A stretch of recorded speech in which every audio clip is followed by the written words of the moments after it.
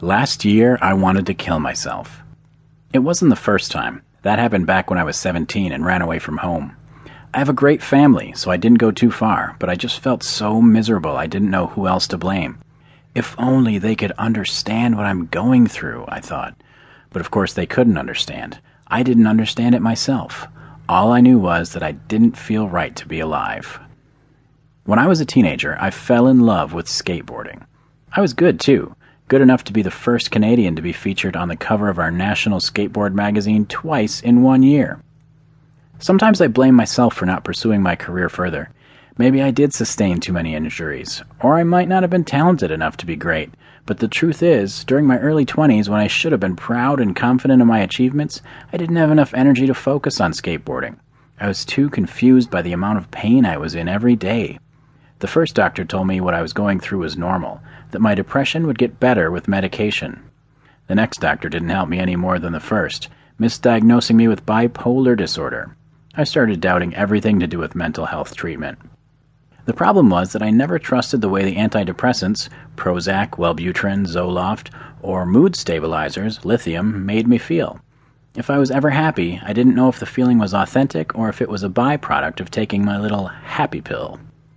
Feeling unsure about my future as a skateboarder, I transitioned into a managerial role within the skate world. I planned, drove, and did skateboarding demonstrations with 12 other skaters across the entire country, and started feeling pretty good about myself. To help my depression, I began seeing an acupuncturist who, I guess you could say, began seeing me as well. She started it.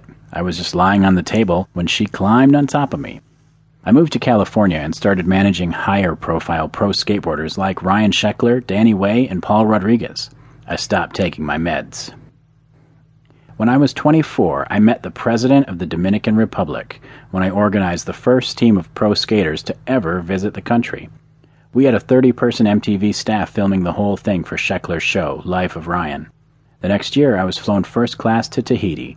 We got to stay in those fancy over-water bungalows, and the president of that country flew us in his private jet to Bora Bora. That year, I made a 6-figure salary.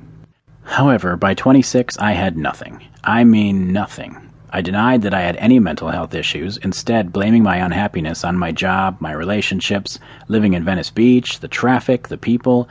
I blamed everything and everyone but myself. I turned to drinking more and taking drugs more often.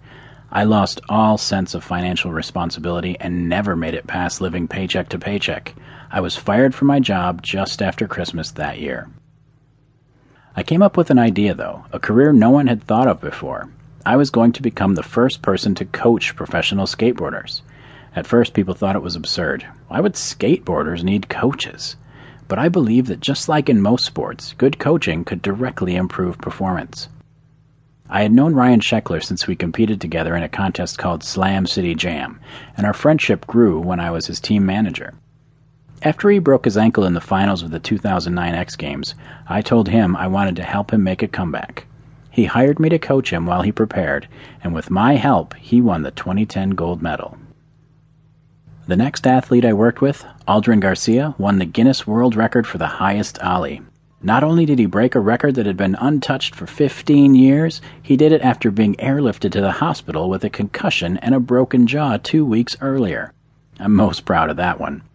In 2012, Red Bull hired me to work with Ryan DeCenzo, another top professional skateboarder.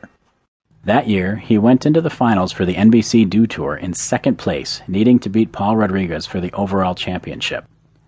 Ryan won the championship, decimating Paul and every other competitor. I was successful again, but my personal life was still a disaster. You would have thought I learned my lesson when I married a Dutch model after only knowing her for 1 month. But I didn't.